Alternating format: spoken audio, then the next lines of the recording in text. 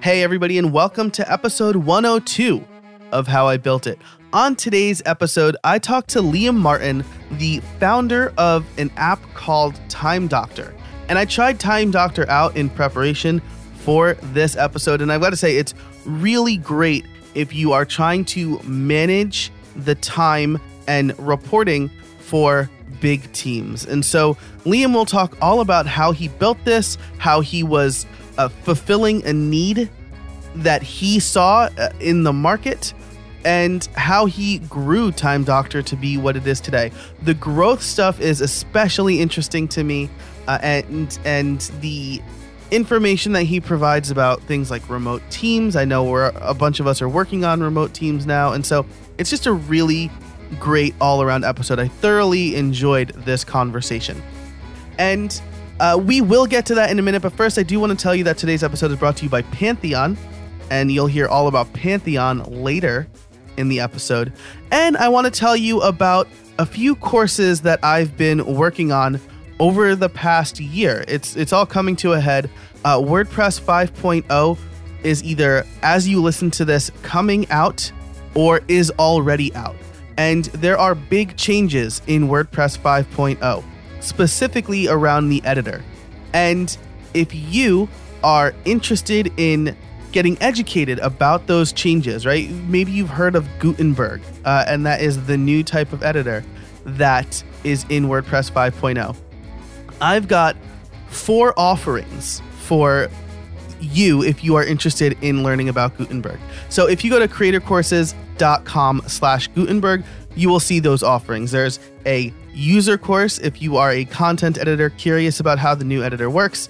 There is a course for freelancers where if you are working with clients, you will not only learn how the new editor works, but also how to navigate those waters with your client. And it has workbooks and email scripts and checklists and things like that. And there's a theming course as well. So if you are a theme developer and you need to prepare your theme for Gutenberg and WordPress 5.0, there's a course that'll help you out. Finally, the 4th offering is licensing. So if you work at an agency or if you manage a ton of clients and you want to get them trained quickly, if you work at an organization where everybody uses WordPress and you want to get them trained quickly, you can license the Introduction to WordPress 5.0 and Gutenberg course.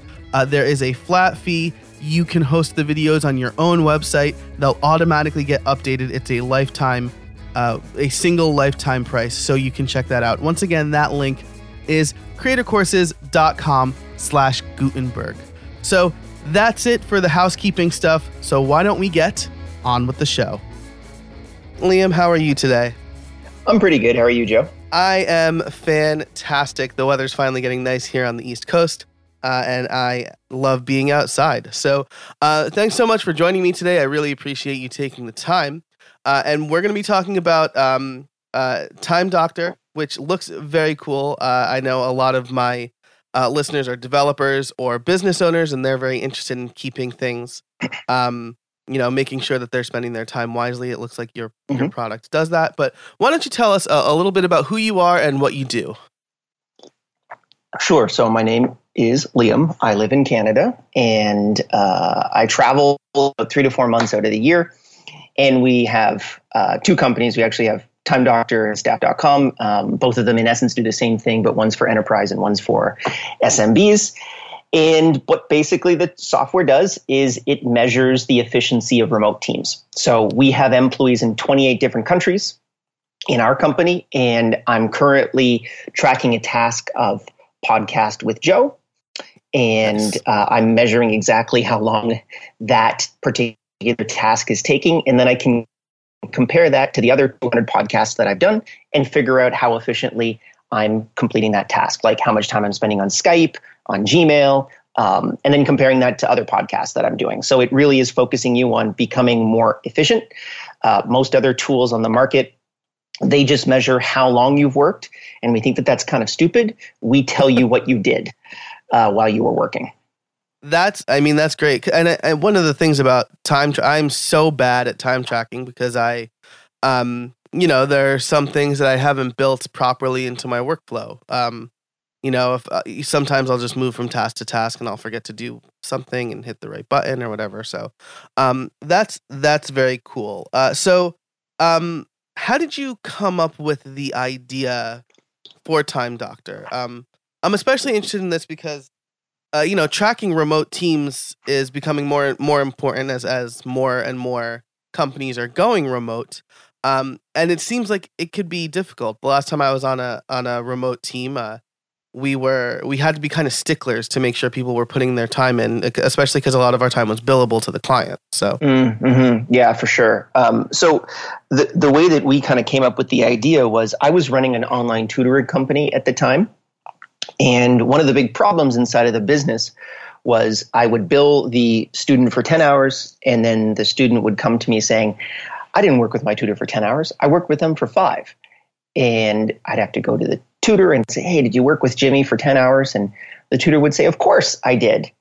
And so I'd end up having to refund the student for 5 hours and pay the tutor for the full 10 hours.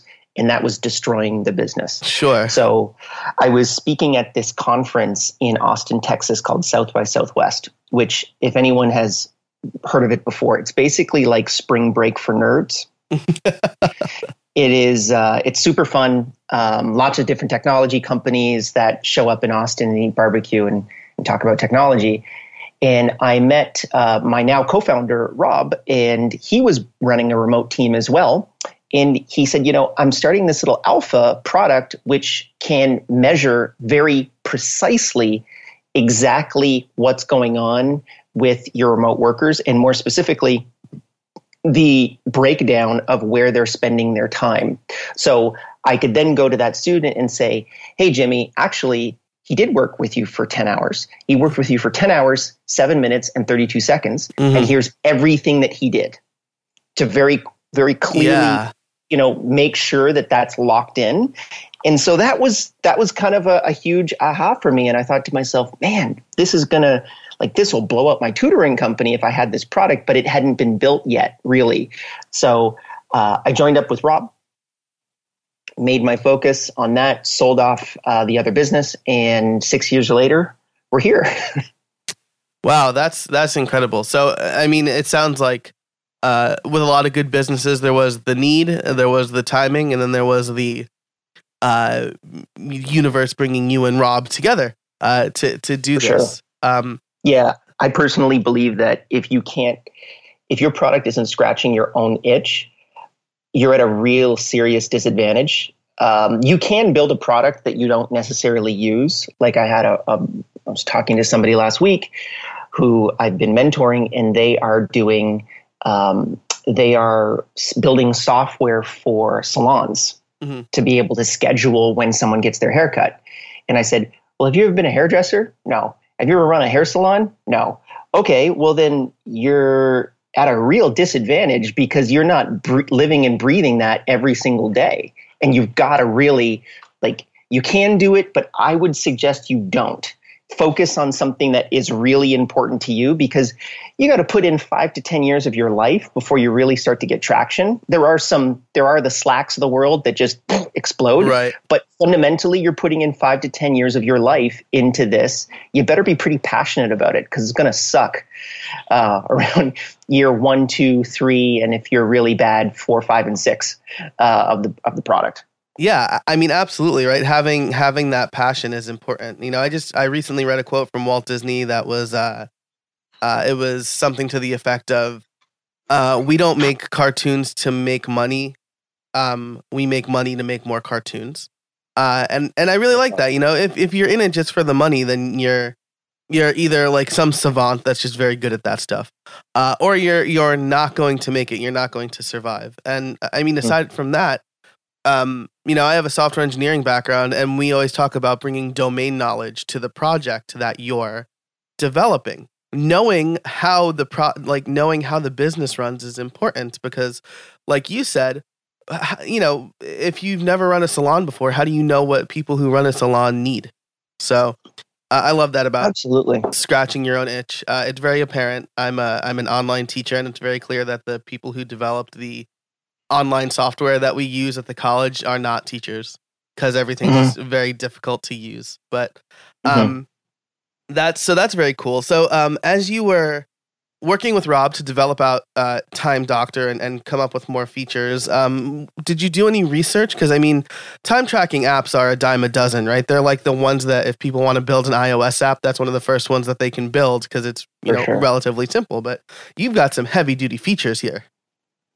Yeah, so we really kind of focused on the one core feature, which was website and application tracking, which at that point, we were the first company that ever did that in the space. And we realized that that was a major differentiator. So I generally feel you need to be exponentially better or exponentially cheaper than your competitors. So if you want to enter a market, you should do one of two things. You should either be 10 times cheaper or 10 times better. If you can't do either of those things, don't enter the market. You could, and maybe you're going to be a number 2 or a number 3 or a number 5 in the market. And there's probably a lot of money there if it's a multi-billion-dollar market, but fundamentally you're not going to be number 1 because there's no huge strategic advantage. So for us, we put all our chips down on that metric saying, well, people don't just want to track time, they want to see what websites and applications and mouse movements and keyboard movements are associated with that activity so that you can build deeper data analysis and really kind of figure out what people are doing, not just how long they're working, but what they're doing and how efficiently they're working. Mm-hmm. And that paid off for us. And I would say anyone else entering the market really kind of focus on that. And that was, by the way, that was not easy. That cost millions of dollars to develop, just the beta to be able to get that up and running. And it's, the first one through the door is always 10 times more expensive than the second or third or fourth person through the door. The innovators are always the one that end up paying more to be able to push that. But you also get 6 to 12 to 18 months of free, open, clear market where you're like, shit, you're the only thing that's doing this. And everyone else is, not doing that particular feature. And that's a game changer for me. Wow. That's incredible. And, so you mentioned, either blow the doors off the features or be a lot cheaper. I'm looking at your pricing page and you're not obnoxiously expensive either, $9.99 per user per month. That's reasonable enough for me to say, hey, if this thing could show me that I can save even 1 hour per month, that's that's like my hourly rate in a year. So it's an absolutely justifiable cost for a tool that not enough people use, I think. So we had a client just recently that had 22,000 employees, and their analysis came back saying, hey, we increased phone call efficiency because they're a call center by 6%. So our software increased the amount of phone calls they were making by 6%, which was their core metric. And I said, how much money does that work out for you? He's like, oh, it's like $22 million. I was like, cool, I'll take half of that. Yeah, yeah, right. Forget the cost of the software. I'll just take the $10 million. So that's the other part too, is just create value and document that value. If you can quantify value for people, then it's easy because you're just like, hey, I increased your dials by 6%. Do you not want to increase your dials by 6%? Because if not, I'll go. But if you do, then let's do a deal. And that's what you got to really get to. Today's episode is brought to you by Pantheon. WordPress 5.0 and the new editor, Gutenberg, are coming. Are you prepared? Do you want to learn about the changes in advance? Pantheon has gathered resources to help you prepare, including webinars and tutorials. Pantheon also has made it easy and free to try Gutenberg with your site before the official launch. Visit pantheon.io/Gutenberg. Let them know that How I Built It sent you. And now, back to the show. When you're doing like an e-commerce website, it's easy to create value. You say, hey, I'm building you a thing that will maybe make you, $2,000 a month. If you pay me $10,000 for it, it's paid for in 5 months. Right. So, if you can relate it somehow to that and say, hey, this is going to save you time or make you $22 million. It's an easy sell, which is fantastic. And I mean, for me, it's if I were to look at the data, I'd probably see a lot of I do a thing and then I see Facebook. I do a thing and then I see Facebook. And that would absolutely like shame me into being more productive. Just like the Facebook icon just showing up all the time or whatever. So, right. So we're about halfway through, which is when I like to ask the title question, which is how did you build it? So you hooked up with Rob, who said he was working on a prototype. Did you do any development, or were you driving more of the user requirements sort of thing? No, so Rob was managing the development side of the business, Gotcha. and then I was managing the marketing and sales side of the business. So how we built it, we basically I went out into the market. I understood the market quite well. So did my co-founder, Rob. We both had remote teams, which, as we said before, is so critical in trying to figure out how to build a product like this. If you've never built a remote team or been in a remote team, I highly suggest you do not build a product like this because you're not going to succeed. And so we were able to understand that market. And honestly, the very first part of the business was me calling up all of my friends that were looking for this solution that I've had conversations with in the past, saying, man, I wish this thing did that, right? And that's kind of the core of where all of our first customers came from. And then it was just going into grinding, right? So it was, the core product was built. At this point, we had only really had like websites and applications and time and a little task manager. All these other features weren't built, but then it just came into, okay, we're getting traction. I remember our very first month, we did about 6,000 a month, which was awesome for us. Like, we were just like, holy crap, people are actually paying us for this thing, which was amazing. And then we said, okay, we've got something. Now let's just build it out. And it was just blogging. It was paid ads. It was social media. It was all the kind of stuff that people do to be able to get there. Nice. So the first thing that you said, you talked to your friends about things that they wanted. Completely rings true to a previous episode in this season with Chris Lemma, where he said, don't build the thing that you think people want. Find out what people want and build that, right? Build to the user's story, or to the user's problem. And it sounds like, first of all, you experienced the problem firsthand, which is kind of what you've been saying this whole time. But it sounds like you kind of went the same route, right? You were like, hey, what are the pain points and how can I make them better with this project? Yeah. I also took another little extra step. So if people go down that route and they talk to their friends about a product and say, hey, I'm thinking about building this product. Do you think that that's a good idea? Your friends will be like, yeah, that's a great idea. You should totally do it. Yeah. It's amazing. So I'll have that conversation and they'll say, this is amazing. Yeah, this is great. Man, how much do you think that I should charge for something like this? Oh, you could charge like $50 a month per user. It's amazing. Okay, how much would you pay? Oh, I would totally pay $50 per user per month. Cool. You want to give me that money now and I'll build it. Right. Right? That's where it gets tense because everyone wants to be very supportive of you, but till you like some money, that's when things completely change. And I think that that's really important for people to understand is if people say, yeah, you should totally build it, but yet they're not going to pay you and you've identified that there's a problem, you have a problem. They're not telling you the truth. Right. Absolutely. And yeah, it's easy to yes ideas to death, right? Like just, do you think this is a good idea? Yeah. You think it's a good idea. So why is it a bad idea? Right. But asking people to put money where their mouth is totally different. So open up your wallet. Yes. Open up your wallet. Yes. If you can't open up your wallet, consider that they're saying, yeah, it's a great idea, but in reality, it's not good enough for them to buy it. So therefore, you should mark that down on your survey as that's a bad, that person doesn't want that product, or at least the pain isn't deep enough that they're willing to pay you now. Right. Absolutely. And going back to timing, it could be that eventually they'll figure it out. But if you don't get enough of those, yeah, I'll give you money right now, then it's hard to make a viable product. And so I want to call back to something that you said earlier, which was You mentioned that, it took millions to build. I'm very curious about this. I talk to people mostly in the WordPress space, and feel free to answer as much as or a little as you'd like. But did you go for any kind of venture capital or angel investments?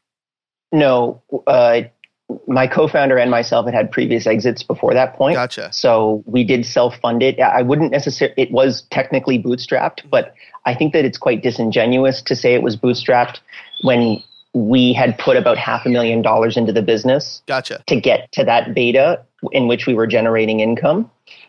So we basically put in about $500,000 into the business, and then that came back to us. I believe we were break even by the end of that year. Gotcha. Cool. Very cool. Yeah. That's super interesting. And I do, people hear bootstrap and they assume, sleeping on couches and, like eating ramen until you're profitable or whatever. I went from a 6-figure personal salary to $28,000 a year and that was my own money, by the way. Right. Like I didn't pay myself out of the business for 2.5 years. So, I cut myself down to $28,000 a year because I understood that to build this asset, I needed to take all of my money and put it into this business and then have what's left over to kind of just deploy into just staying alive for 2.5 years. And that to me is something that a lot of people are not willing to do. They've got like golden handcuffs. Yep. Right. So it's like, oh man, I'm making 180 as a dev. I don't really want to be paying myself $25,000, a year. Well, then you're not cut out for entrepreneurship. Right. Absolutely. Sorry. Yeah. It's just not going to work out for you. Right. Like if you wanted me to go back to 25 right now and you said, hey, you know what? You're going to increase the speed you're going to double the growth rate of your business. Done.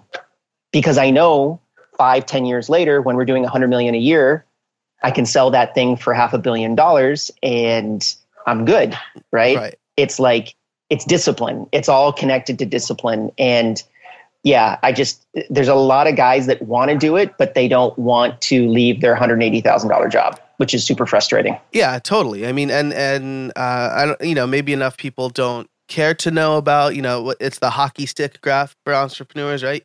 You're low for a while, and then eventually you can rise quickly when the rise happens, but there's going to be a long time where you're kind of low on that graph. So, and everything is like that. Yeah. I'm right across the street from Shopify's headquarters here in Canada. Nice. And Shopify is 18 years old as a company, right? So, wow. They're an overnight success, right? In quotes. And that's what Toby, the CEO, always talks about is like, yeah, we were a total 18-year overnight success. Yeah. I had no idea that Shopify was around for 18 years. Who knew Shopify 10 years ago? Right. Nobody knew about it, but they were 8 years old as a company. Man. So think about that and really kind of, everyone goes towards the Slacks of the world. And honestly, the Slacks of the world are basically just Slack. They like defy, there's a couple other products in the SaaS space. Even ClickFunnels, as an example, is doing incredible numbers. That's in the marketing space. But something like a Slack, it's very unique and it's very rare. And in reality, what happens to most businesses is most businesses on average that are very successful grow 40 to 60% year over year if you're in the top 10th percentile of growth above $10 million. I just like telling you the hard truth, right? And that's great growth and you should be happy of that. And don't get distracted. Keep going on that trajectory. Even right now, if you're doing $10,000, $20,000 a month in monthly recurring revenue, and next year you do $30,000 a month in monthly recurring revenue, you're alive, man. You're able to eat off of that. Like, keep going, because that's going to turn into 100,000 in a blink of an eye. You just have to sit down and work for 36 months to get it to where it needs to go. Today's episode is brought to you by Pantheon. WordPress 5.0 and the new editor, Gutenberg, are coming. Are you prepared? Do you want to learn about the changes in advance? Pantheon has gathered resources to help you prepare, including webinars and tutorials. Pantheon also has made it easy and free to try Gutenberg with your site before the official launch. Visit pantheon.io/Gutenberg. Let them know that How I Built It sent you. And now, back to the show. Early in season 1, I talked about the Olympics were happening, and we talked about this.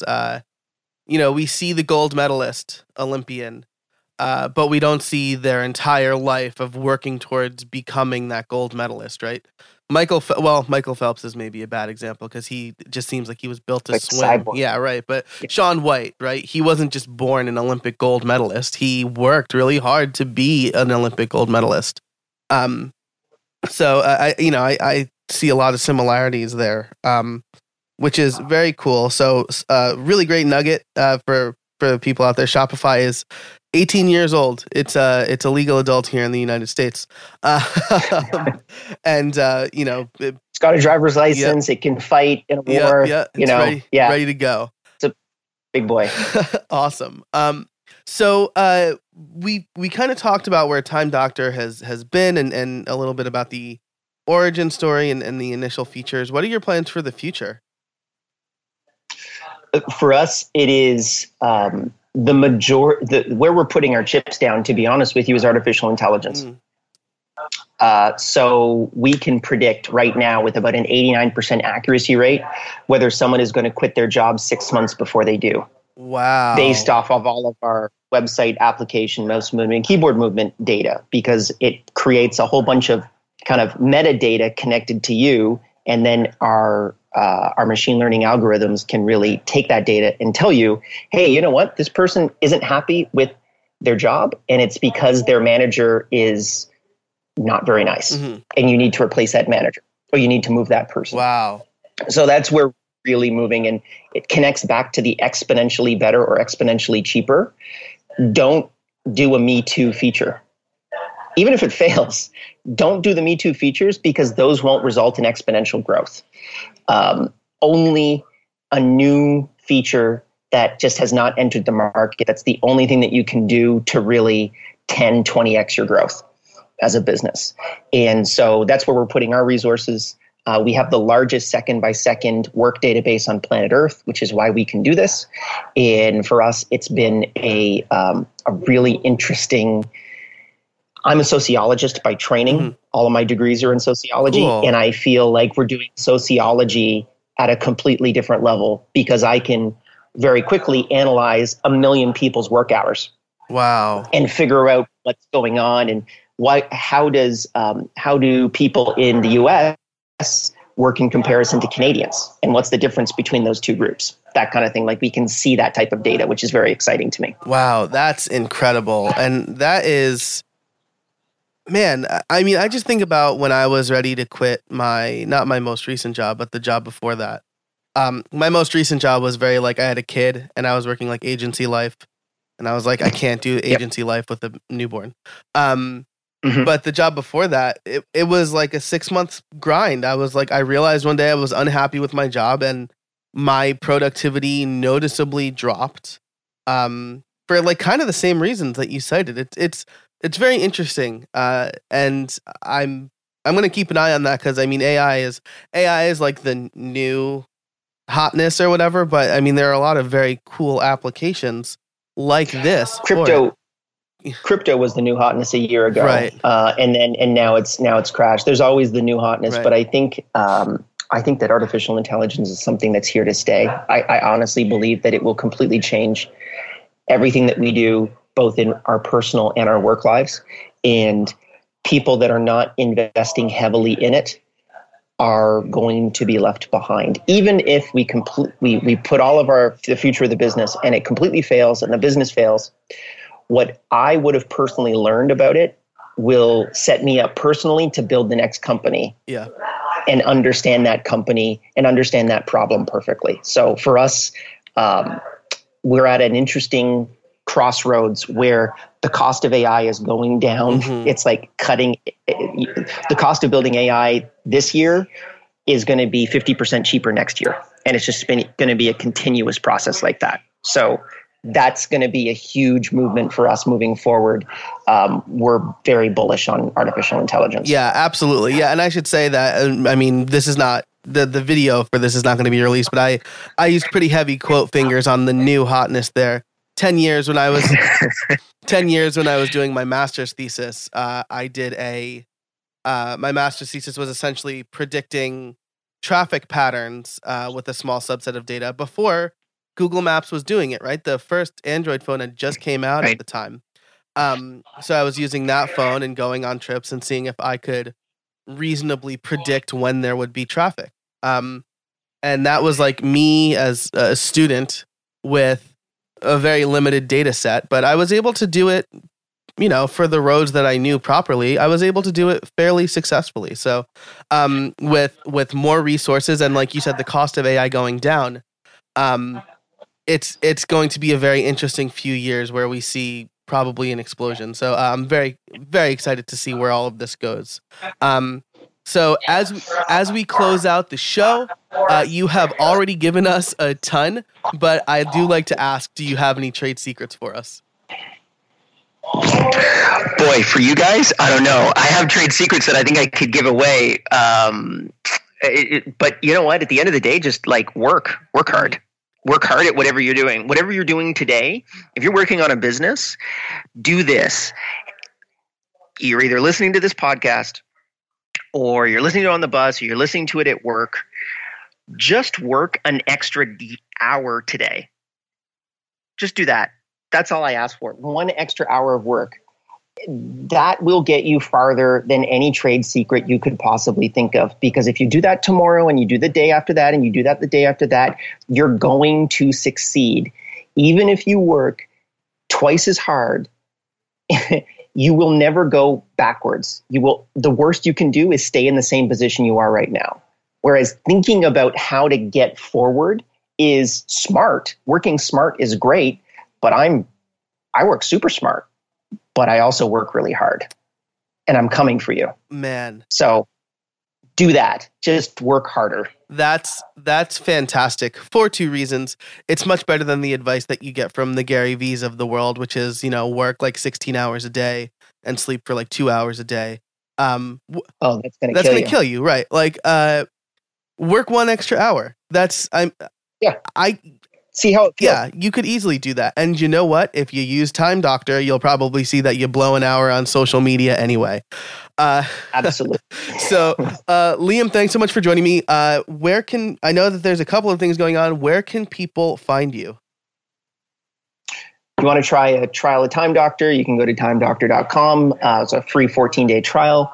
And if you really want to find me, then probably, to be honest with you, Instagram is a place where I've been spending more and more time. So if you just type in my name and you'll find me.